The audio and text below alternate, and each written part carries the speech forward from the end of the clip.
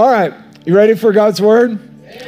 So why don't you turn with me in your Bible to 2 Corinthians chapter 11.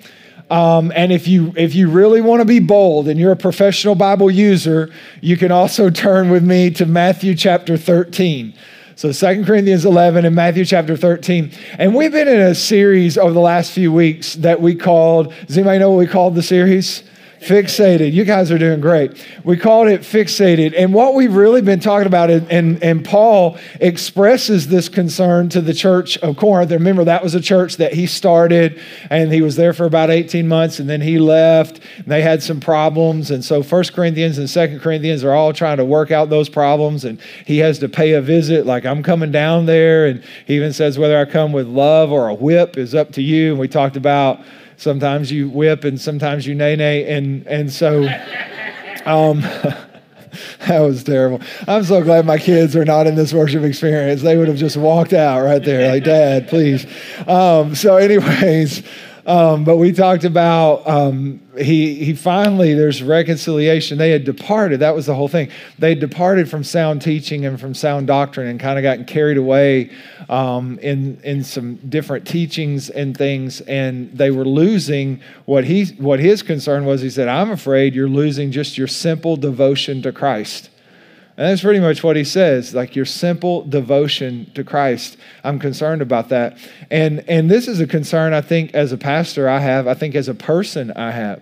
I think in my own life, like I never want to lose just the simplicity. One version calls it the simplicity of devotion to Jesus. Right? I don't want to lose that. And I think, how many understand we live in a complicated world? Have y'all noticed this? Like there's things I try to do and they're like, oh, we have an app, we have this, we have that. And it's like, why is this so complicated to do? I just want bacon. You know what I'm saying? I just, this is all I wanted. And so we live in a complicated world, but I don't want our relationship with God to be complicated. And I think sometimes religion and religiosity can make our relationship with God complicated, competing factors and distractions, and that's kind of what we've been talking about, can make our relationship. It's like, how do we stay just fixed on Jesus, looking unto Jesus, the author and the finisher of our faith? And that's kind of what we've been talking about. And today, I want to give you like the most simple, because I don't have a ton of time, but I want to give you just the most simple thought that I think will actually help you as it pertains to our devotion, just simply being devoted to Jesus, simply being devoted to God. And so we're in 2 Corinthians chapter 11. We'll read this verse together. It's kind of been our key verse, but this is what Paul voices to the Corinthians. He said, I'm afraid that as the serpent deceived Eve by his cunning, and we said that word cunning there is sophisticated trickery, that your thoughts will be led astray from a sincere and pure devotion to Christ. And so there's Paul. He's like, hey, I have a concern. And for me, this is what I said. I have a concern too. I have a concern because here's what I know. Like I know about you. I know about church people. I know about Pathway people. Here's what I know. They love Jesus, want to follow Jesus, want to serve Jesus. And that's, pretty easy to do in this room. But we only get to meet here once a week, really. And then we go out into the world. And in the world, it is loud and crazy. And there are so many competing factors. And there is the little God of the world, right? And he can get us distracted. And we talked about some of the ways that he does that. And he can get us fixated on the wrong things. And also, you know what? He can make you busy. Sometimes if the devil can't make you bad, he just makes you busy. It's like he can make you busy. He can tire you out. He can wear you out. One of the number one reasons, one of the things I hear from people sometimes with great frequency, oh, Pastor, we meant to be there, but we were just too tired. And I totally get it because believe it or not, I get tired. I don't know if y'all know this, Jesus get tired. Jesus so tired, he was sleeping in a boat in a hurricane. That's tired. I'm going to tell you straight up, I'm not that tired. You put me in a boat in a hurricane, I'm not going to sleep. I'll be praying, but Jesus was that tired. So Jesus knows what it is to be tired. We all know what it is to be tired. And I think sometimes the enemy, if he can't make us busy, makes us tired. There's a lot of things that he does. And this is Paul's concern. Sometimes he just gets us listening to the wrong things and focused on the wrong things. This is what Paul's saying. He's like, hey, I have this concern. And I have this concern that you're going to lose your simple devotion to Christ. And I think as a pastor, I have that concern. So today, I actually want to give you what I think is primarily the secret. If you can keep this thing first, I think it helps you with your devotion to Christ. And so to do that, I'm going to use a one-verse parable that Jesus shares. So Matthew 13, it's a one-verse parable. In fact, he does a one-verse parable, and then he follows it up with a two-verse parable in Matthew chapter 13. And I want to give you this one-verse parable. We're just going to look at it for a few minutes. And I think it's going to help. I'll explain that in just a minute. But Matthew 13, verse 44, he says this, and the kingdom of heaven is like treasure in a field. Come on, somebody. It's treasure in a field. And when a man found it, he hid it again. And then in his joy went and sold all that he had and bought the field. The kingdom of heaven is like treasure in a field. When a man found it, he hid it again. And then in his joy went and sold all that he had and he bought the field. I call this message Hidden Treasure. Hidden treasure. Let's pray together. Father, thank you so much for this time in your presence, for these people, for this moment, for the technology, for all the people who are watching. God, we just thank you. And Holy Spirit, I pray right now you would speak. God, that every person that is listening in would hear your voice. God, that we wouldn't miss this opportunity just to hear from you. In Jesus' name. And everybody said, amen. So the kingdom of heaven is like treasure hidden in the field. Man finds it for the joy that it brings him, goes and sells all he has and buys the field. If you were to take this verse and read commentaries, in fact, you could read a lot of commentaries on this verse. I don't even know how many commentaries I have, but I've read a lot of them. And interesting enough, most people, if you ask them to explain this verse, or if I said, will you tell me what this verse means? Most people will say, well, the man is us. The treasure is the kingdom of God. And when we find the treasure of the kingdom of God, then we'll go and give all that we have for the kingdom. And most commentaries would explain it that way. I'll put my cards on the table. A lot of commentaries, you need to understand, are older, and so they're great information. Sometimes I don't know that they have a lot of inspiration. Sometimes we can get our head so full that our heart gets empty. And I'm not saying that they're bad. I read them, and there's a lot of wonderful commentaries. But I'm going to tell you why they're wrong. And it's pretty simple, really. Because most commentaries will tell you that when Jesus is telling this parable, he's saying, hey, a man, that being us, finds the treasure of the kingdom and sells all that he has for the treasure of the kingdom. I'll tell you why that's wrong. It's very simple. Number one, you can't find the kingdom. You don't find God, he finds you. Number two, you can't hide the kingdom. And number three, you sure can't buy the kingdom. And so when you think about it, just logically, what we know, I don't think any of you would disagree with those statements. You don't find the kingdom.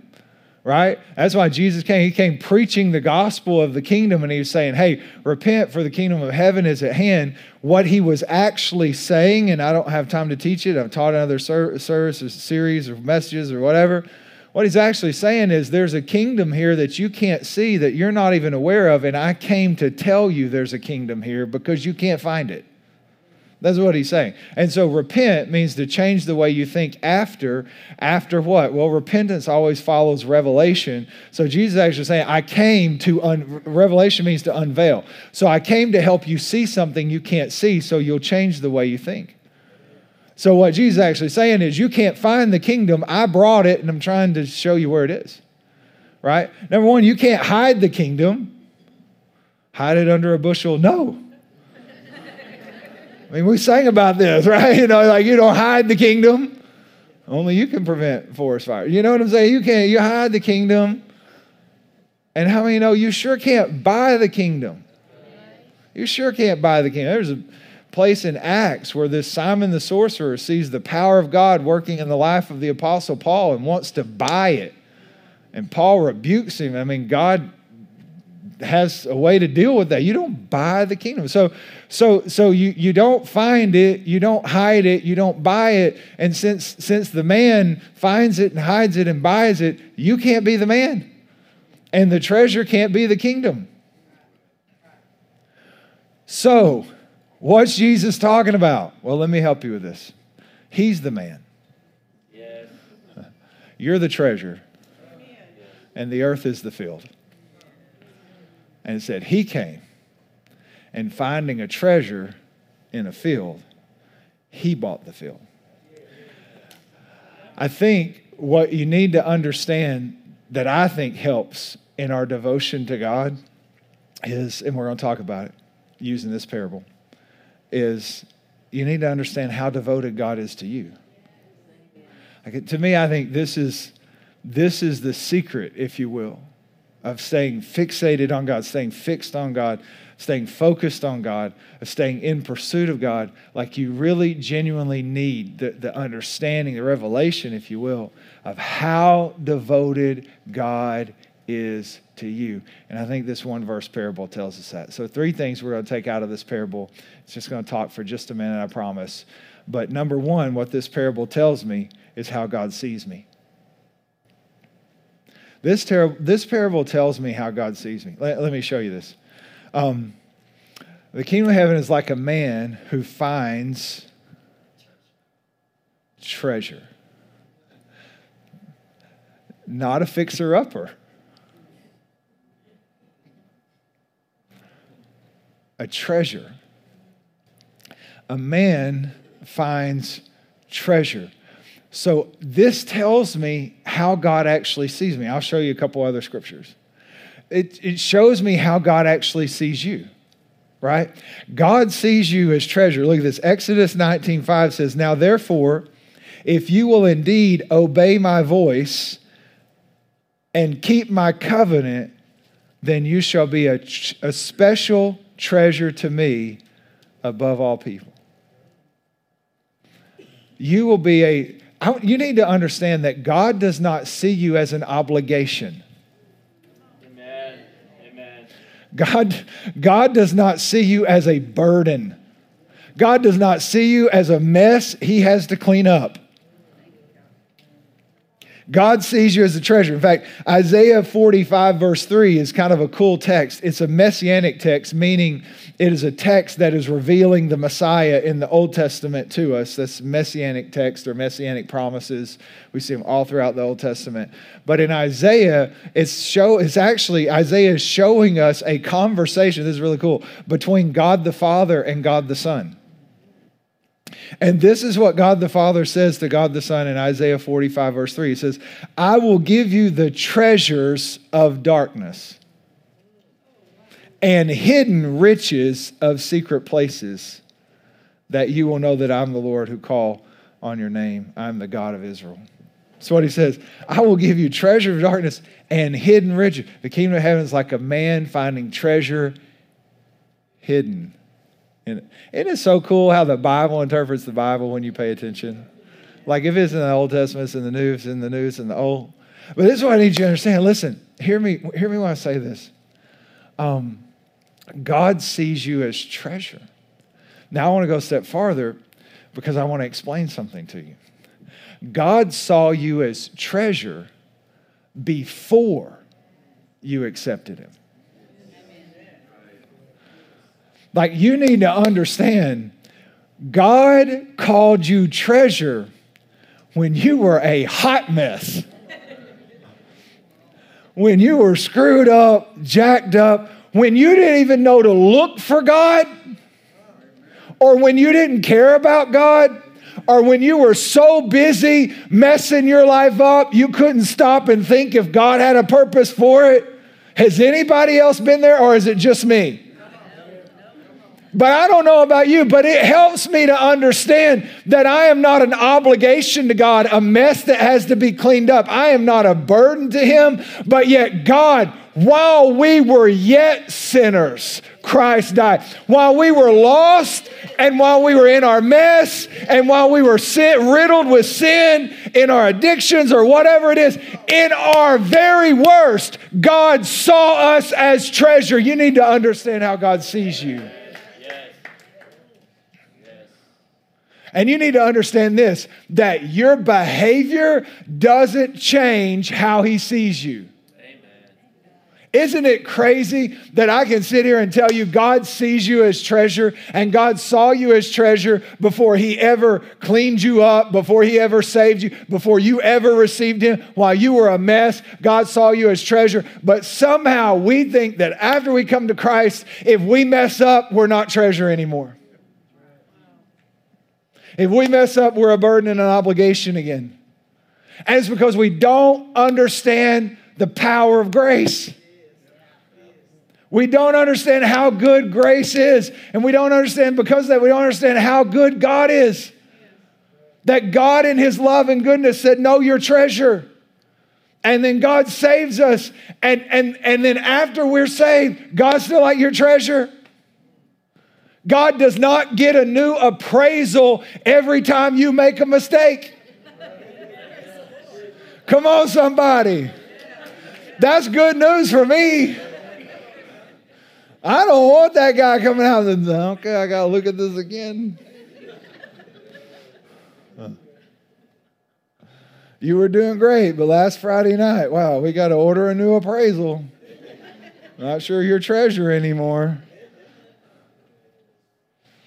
I just want you to understand that what makes you precious to God is not what you do, but who you are.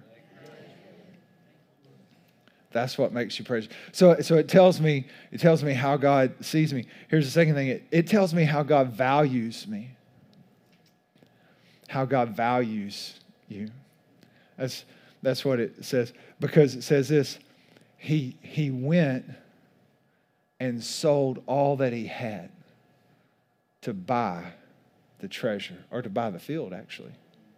Can I just share something? I was talking with a friend of mine about this. And I put this in a relational context, and it's just so good because it's God's relationship with us, but you can put it in your relationship with other people. He bought the field, and I was talking to a friend of mine, I'm like, when you get into it, like for all my single people, when you get into a relationship, you can apply it this way. You buy the field for the treasure. So the person you're in love with or dating or whatever, that's the treasure, but they come with a field. They come with a family, right?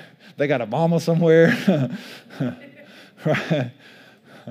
They may come with a particular job, or they may, and here's the whole thing, you buy the field. The problem in relationships sometimes is we buy the treasure and then we don't understand the treasure's in a field.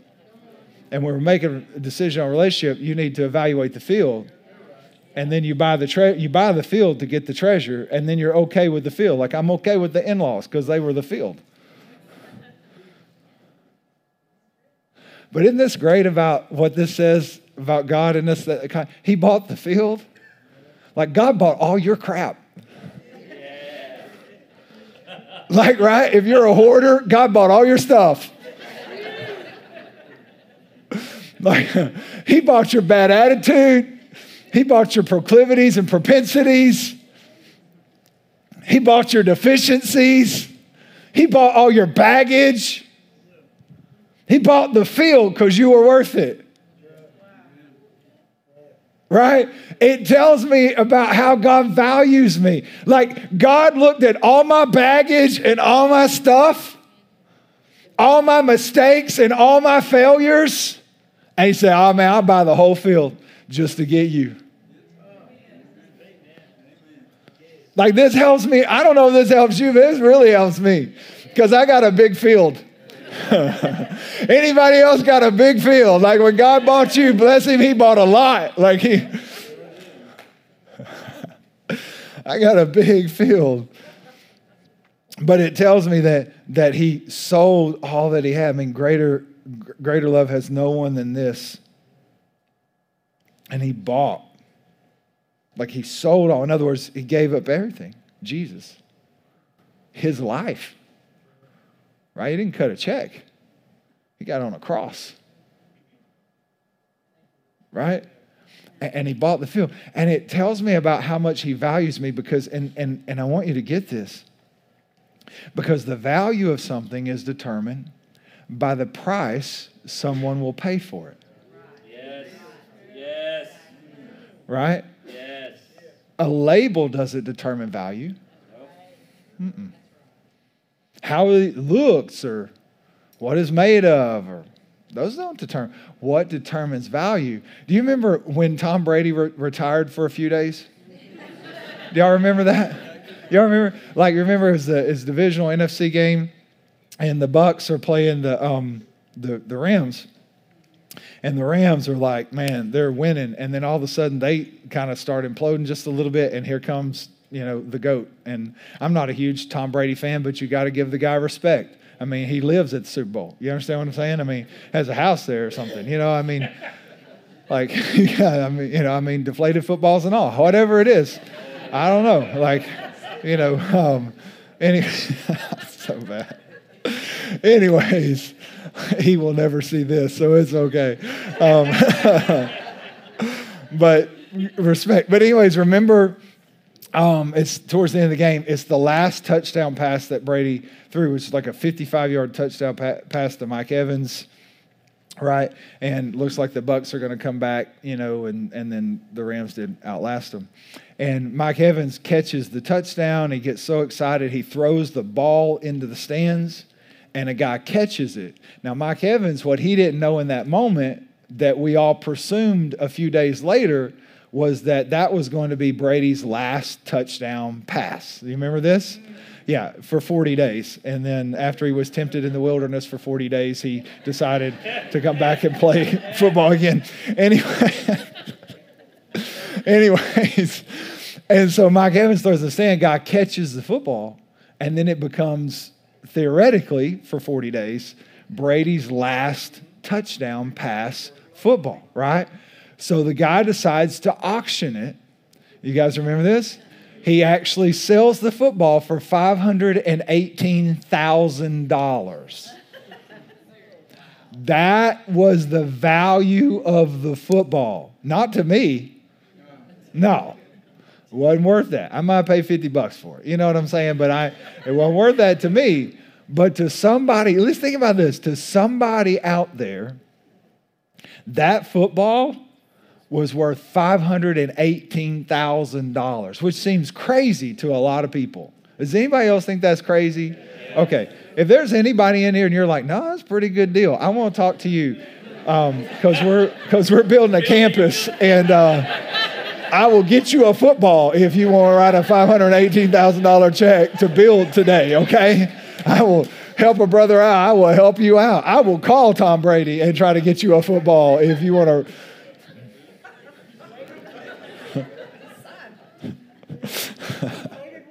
Deflate it all. I don't care. We'll get you one. But that's what's crazy. Now, of course, the rest of the story is that after Brady unretired, the sale was voided, and so now the football is worth nothing. Imagine being the guy who thought you just had a $500,000 football, and then Brady unretired. I promise you, he's not wearing a Bucs jersey this year. No, he's mad. But here's the point. What determined it? It was a football, just a football. Not even $100 to buy one of these footballs. But someone was willing to pay $518,000 for that football. And what set the value wasn't the brand or the label or what it was made of. What set the value is what someone was willing to pay for it. What determines your value is not the life you've lived, good or bad. Not the good things you've done or the bad things you've done. What determines your value are not your wins and your losses or what you're made out of. And what determines your value is not the labels that have been put on your life, whether by you or somebody else. Because remember this one person in the Bible, her label was the woman at the well. And God, Jesus, right? Jesus actually says, I got to go out of my way to get to this lady. What determines our value is not the label. Listen, even good labels. Oh, he's a good guy. Oh, she's a great lady. No, what determines your value is what someone is willing to pay for you. And what God's word tells us is that someone found you as treasure in the field and was willing to pay, listen to me very carefully, the highest price that has ever been paid for anything. And he was willing to pay that for you. In fact, I want to say something, and I'm going to give you a scripture. But to God, do you know what you're worth? You are worth the same as Jesus. To God, do you know what your value is? The same value as Jesus. In fact, it's in your Bible, John 17:23. Jesus, in his prayer to the Father, says, I am in them and you are in me. May they experience such perfect unity that the world would know that you sent me and that you love them as much as you love me. Like this is how God values you. He loves you as much as Jesus, and he values you as much as Jesus. In fact, when you understand this parable, then you understand the next parable, because most people make the same mistake on the next parable. Because how many have ever heard it said, if you were the only one, God would have sent his son? Have you ever heard that? And how many of you, like me, have kind of questioned that? Like, really? I mean, I don't know. Like, really? Like, I mean, I know I'm not the only one, because there's nearly 8 billion people on the planet, but I'm just saying. Well, the next parable actually tells you that when you understand it, because the next parable in Matthew 13:45 says, again, the kingdom of heaven is like a merchant looking for fine pearls. When he found one of great value, how many did he find? Of great value, he went away and sold everything he had and bought it. Again, when you understand the first one, you understand that in this one, the merchant was Jesus. We're the pearls. And when it says when he found, he sold everything he had. I'm telling you this, if you were the only one, the way God values you individually is he assesses and appraises you, if you will, with the same value as Jesus. Because that's what he was willing to pay to get you. So it tells me how he sees me, it tells me how he values me, and it tells me what God did for me. It tells us what God did for you, what God did for me. And this is what he did. He came looking. I used to love hearing people, and sometimes say, and I understand, I'm not no way like trying to be disrespectful to people, but they'll say, I found Jesus. I'm like, you didn't know where to look. You didn't know where to look for Jesus. You didn't find Jesus. Jesus has been looking for you long before you even knew to look for him. In fact, think about this. He's talking about the cunning craftiness of the enemy in our devotion. Paul's talking about that in our devotion to God. And he talks about how the enemy deceived Adam and Eve. And so go back to Genesis 3. And the enemy deceives Adam and Eve, right? And they eat of the apple, which most theologians don't believe is an apple, but we've just always heard that, so it works, right? And so they eat of the fruit. And the Bible says then they what? They go and hide themselves, right? And then it says, and then God comes looking for them. So in the very beginning, look at the dynamics. It wasn't like God was hiding and we found him. No, we were hiding and he found us. In fact, Jesus said it this way. He said, I came to seek and to save that which was lost. That this tells me what God did for me, because it tells me that God came looking for me and that God sold everything to buy. And remember what he said? He bought the field. This is so cool. Because a minute ago I said the field was like us because we're a treasure and we all have a field. But really, the truth is the field is the world. Jesus, I want you to understand this, because this is great news for you. If you're saved today, like if you're born again, you've accepted Christ, it's great news. But if you haven't, it's even better news, probably, or at least the same. I don't know. That's theologically correct. But anyways, the point is that Jesus bought the world.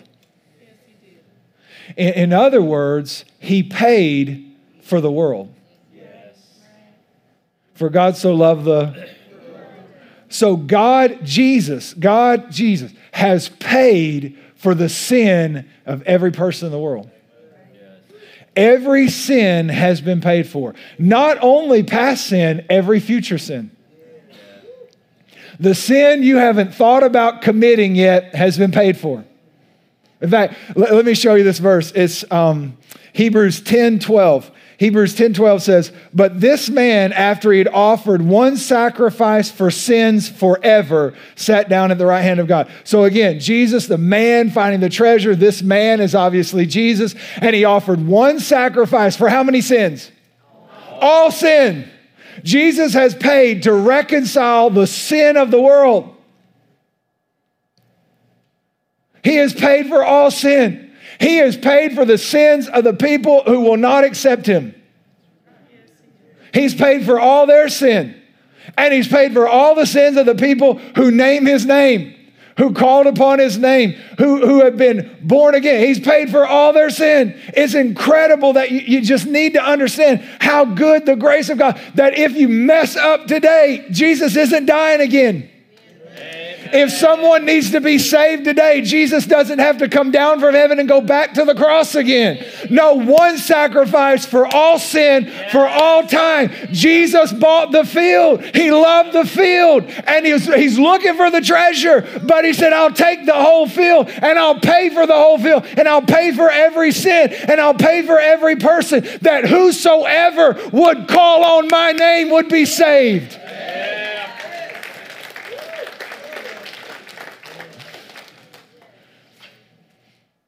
And then I like this because it says this, having offered one sacrifice for sin, he sat down.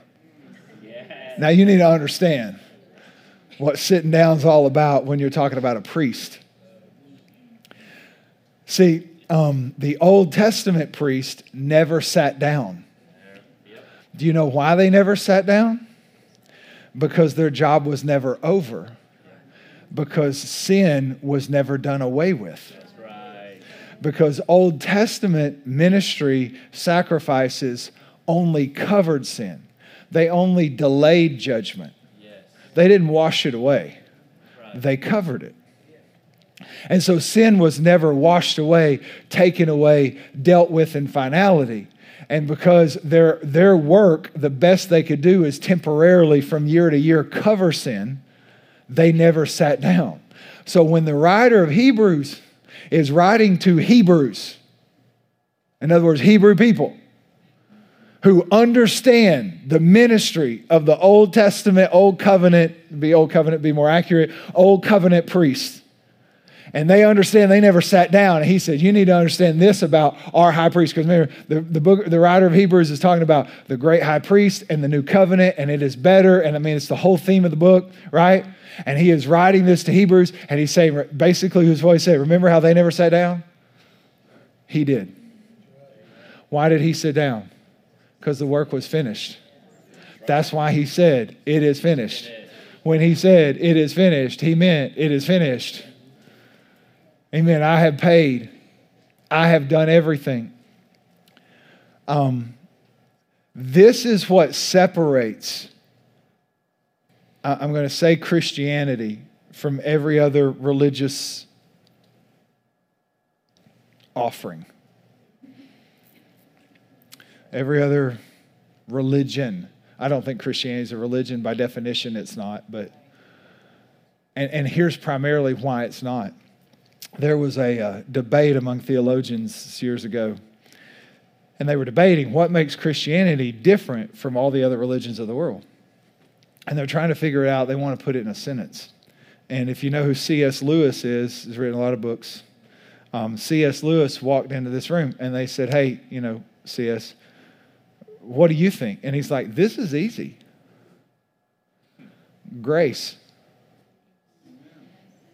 It's like, this is the easy one on what separates Christianity from every other religion, grace. Here's what I meant by that. Every other religion is man's attempt to perform well enough to gain favor from a deity. Christianity is about a deity's love and him bestowing favor on man in spite of who we are and what we do and what we've done. That's right. So what separates Christianity, a relationship with Jesus, from everyone else is we don't do the work, Jesus did. Yes. And we start from a finished work, whereas they're working towards a finish. Now, this is good news if you understand it. Because what this actually means is your performance doesn't change your position with God. That you work from, live from, enjoy a fixed position. In other words, you don't work for salvation, you work from salvation. We don't work towards a finish line, we start from a finish line.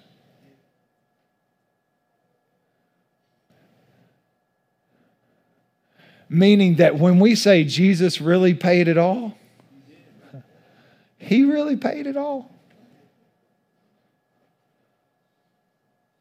In fact, it says, Ephesians 2 says, it's by grace that you've been saved through faith, not of works.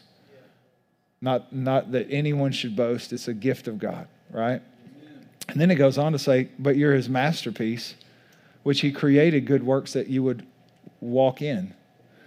Here's what makes it different than every other religion. Every other religion says you got to do the work and find out at the end if you made it. Here's what Christianity says. God says, I loved you. You made it. Now work. Like by grace you've been saved. Now walk in the works that I set out for you.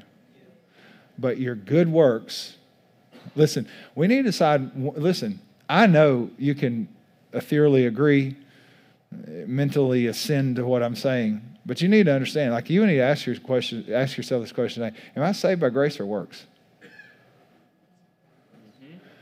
And if you're saved by grace, then it's grace. In fact, Romans 11, Paul says that it's kind of the culmination of some of the best teaching on grace that's in your Bible. Well, probably the best teaching of grace that's in your Bible. But Romans 11:6, he says, but if it's by grace, it's no longer on the basis of works.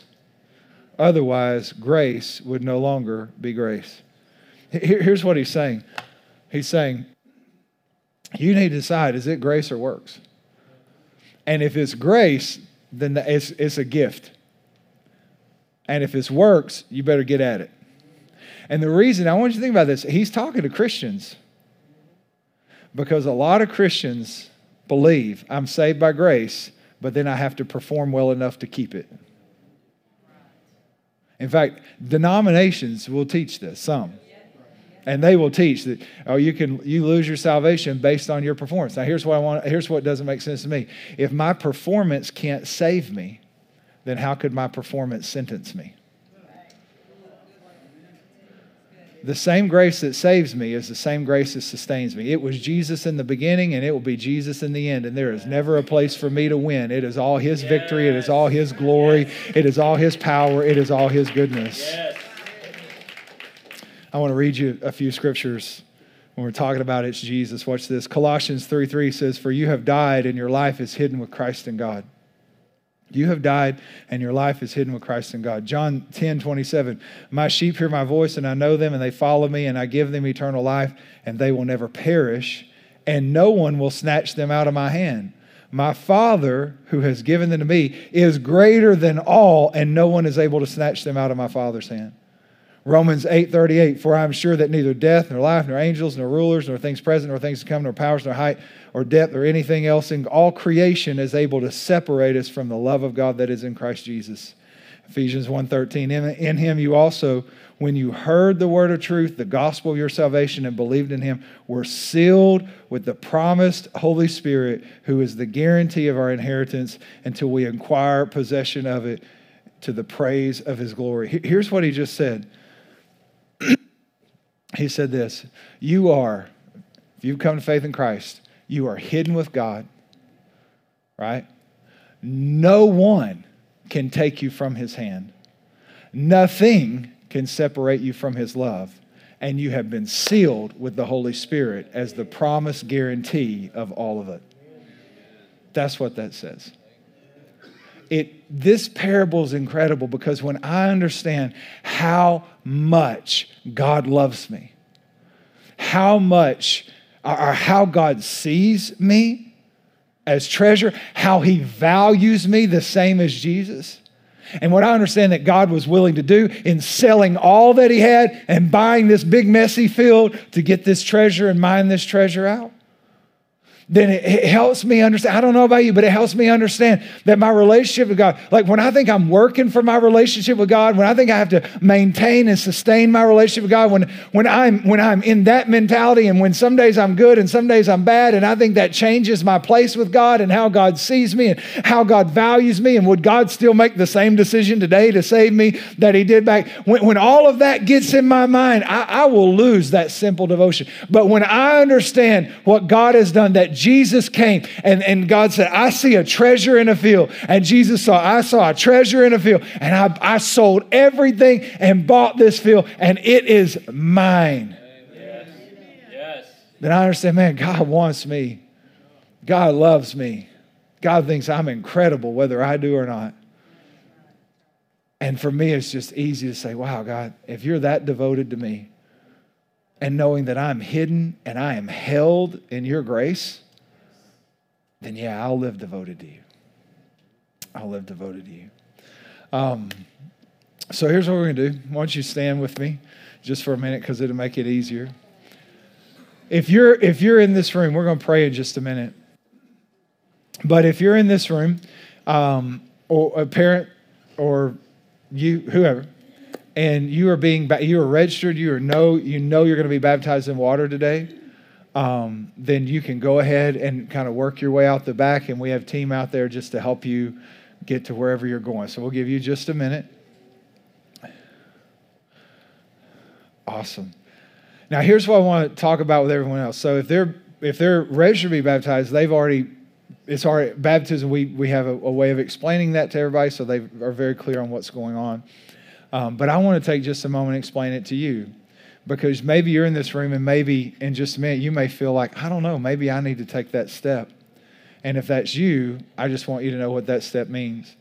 So when the Bible talks about baptism, a couple of things. Number one, first of all, it's a command, meaning it is, I'll give everybody just a minute to get settled in.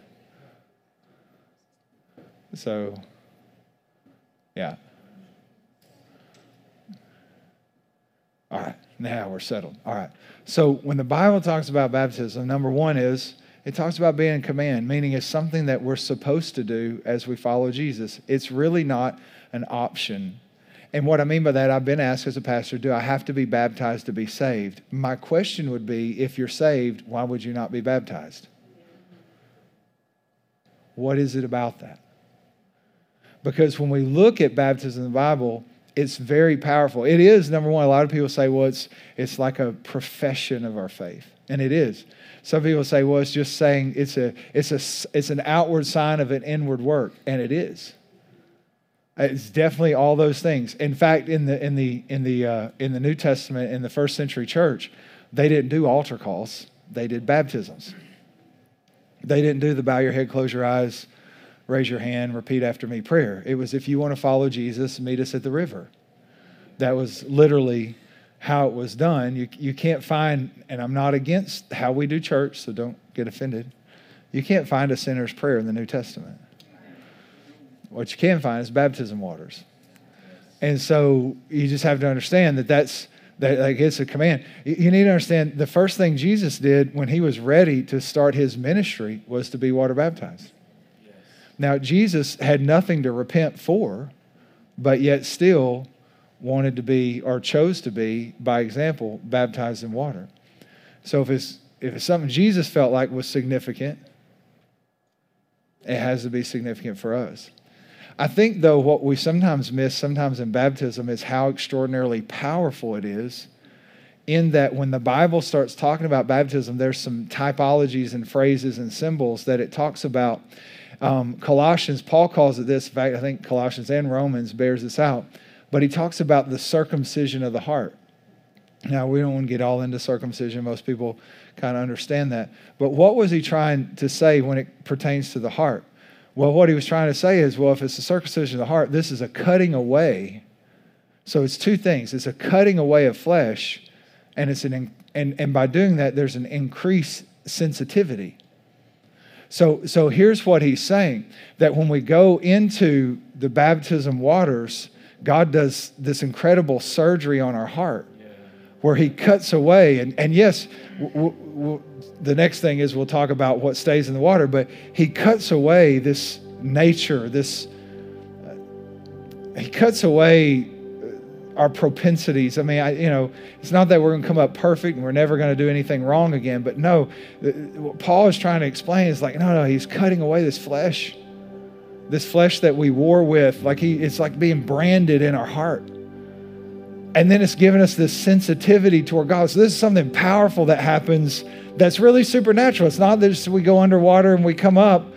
It's no, God actually does something in our heart that brands us with a sensitivity to him, and cutting away some of the old stuff, some of the calluses, like some of the harshness and the hardness of our hearts is actually changed and transformed and cut away as we go into the baptism. And then what is baptism? It's a death, a burial, and a resurrection. And all those things are significant. Like, number one, we go into the water because there's some things in our life that need to die. Amen. Right? There's some desires that need to die. There's some thinking that needs to die. There's some things that need to die. Like, this is what Christianity is I die to myself. I die to my old way of living. Like, I think there are people sometimes that don't live successful Christian lives because they raise their hand and prayed a prayer, but they never actually died. And it says, so we die, and then it says this, and then we're buried. How many know there's some things we need to leave behind? Yeah. Right? I think sometimes, I'll say this, but I think sometimes people don't go to the baptism water because they're not ready to bury things. Right? They're just not done with it yet. I'm just not quite done with that yet. Like, I don't want to leave that behind just yet. But listen, it is a powerful thing to leave. And here's why I say, sometimes we need to bury things before they bury us. And so it's a death, it's a burial, and then it's a resurrection. The same Spirit that raised Christ from the dead dwells in us and gives life to our bodies. And we walk in this new creation, in this new nature, right? Like, we've been made partakers, Peter says, of a divine nature. So we walk in this newness of life. So baptism, yeah, it's a command, and yes, it's a profession of our faith, absolutely. But there is something powerful that happens in those waters. There is a cutting away and a sensitivity, and there's the death of some things and the burial of some things. And most importantly, there is a resurrection that happens. And so today, if you're in this room, I'm going to pray here in just a second. But in just a minute, we're going to be seated. But before we're seated, I want to give anybody an opportunity after we pray that if you want to be baptized, you can go. In fact, you can get up at any time and you can go at any time. We'll be seated here in a minute. But I just want us to pray. So will you bow your heads with me really quickly? And God, I just thank you so much for what today represents, and for those, God, who are going to be baptized. And God, I pray for those in the room. Lord, if there are any in the room right now who really need to be baptized, God, I'm trusting in your Holy Spirit to make that clear to them. God, maybe they need to bury some things. Maybe they need to cut away some hardness of their heart, be sensitive to you. God, maybe some things need to die so that they can live for you. God, maybe today they just need to be resurrected in new life and empowered to live the life, God, you called and created them for. But Holy Spirit, I'm just trusting right now, you're in the room, they're in the room, and I pray that you would speak to their hearts if that's a step they need to take, if they need to do this today. With our heads bowed really quickly, I just want to ask you, if you're in the room today and you just need a relationship with Jesus. Maybe you don't know if you have one. Maybe it's not a good one. Maybe you prayed one time, went to church one time. But if I said, like, do you have an up-to-date, on-fire, passionate relationship with Jesus that is up to date? Like, talking with him, he's talking with you. If I said that, you'd say, no, that's not where I'm at. Like, I don't know where I'm at. Or maybe you know, like, I'm away from God. If that's you, I just want to pray with you, and I just want to give you space. Even if you're online, we want to pray with you as well. But if that's you, no one's looking around, but you're like, hey, that's me. And I feel the Holy Spirit talking to me right now, Pastor, and I just need to make a decision. I want to follow Jesus fully. I want to know his love. I want to be devoted to him. If that's you, would you just slip your hand up and say, hey, that's me? Just wherever you're at, you can just shoot it up. And if you're online, raise it in your living room and just say, God, that's me. Awesome. Now I want to say this. If you're in this room and we're about to move into baptisms, but if you want to be baptized, I want to invite you at any moment just to leave and go out the back. We have team out there. But I want you to go. They're ready to serve you. But if that's you and you say, you know what, that's me. In fact, we'll do it this way. Heads bowed, eyes closed. Let's do this. This is always, it just, I don't know, makes it a safe place. But if you're in the room right now and you're like, Pastor, I feel like maybe the Holy Spirit's speaking to me about being baptized, would you just lift your hand? Just shoot it up. Say, hey, that's me. Okay. Good deal. All right, so here's what we're going to do. We're going to pray, and if at any moment you feel like you need to be baptized in water or you want to raise your hand, whatever the case would be, but you didn't, and you just ease out the back. We have people that are there to serve you, and we will make sure that you have an opportunity. We'd love to serve you in that way. So, God, we just thank you so much for your goodness and your grace and your love. We celebrate with these who are being baptized today. God, we're going to worship now as we experience and see and witness, God, people passing from death to life by the power of your grace. In Jesus' name.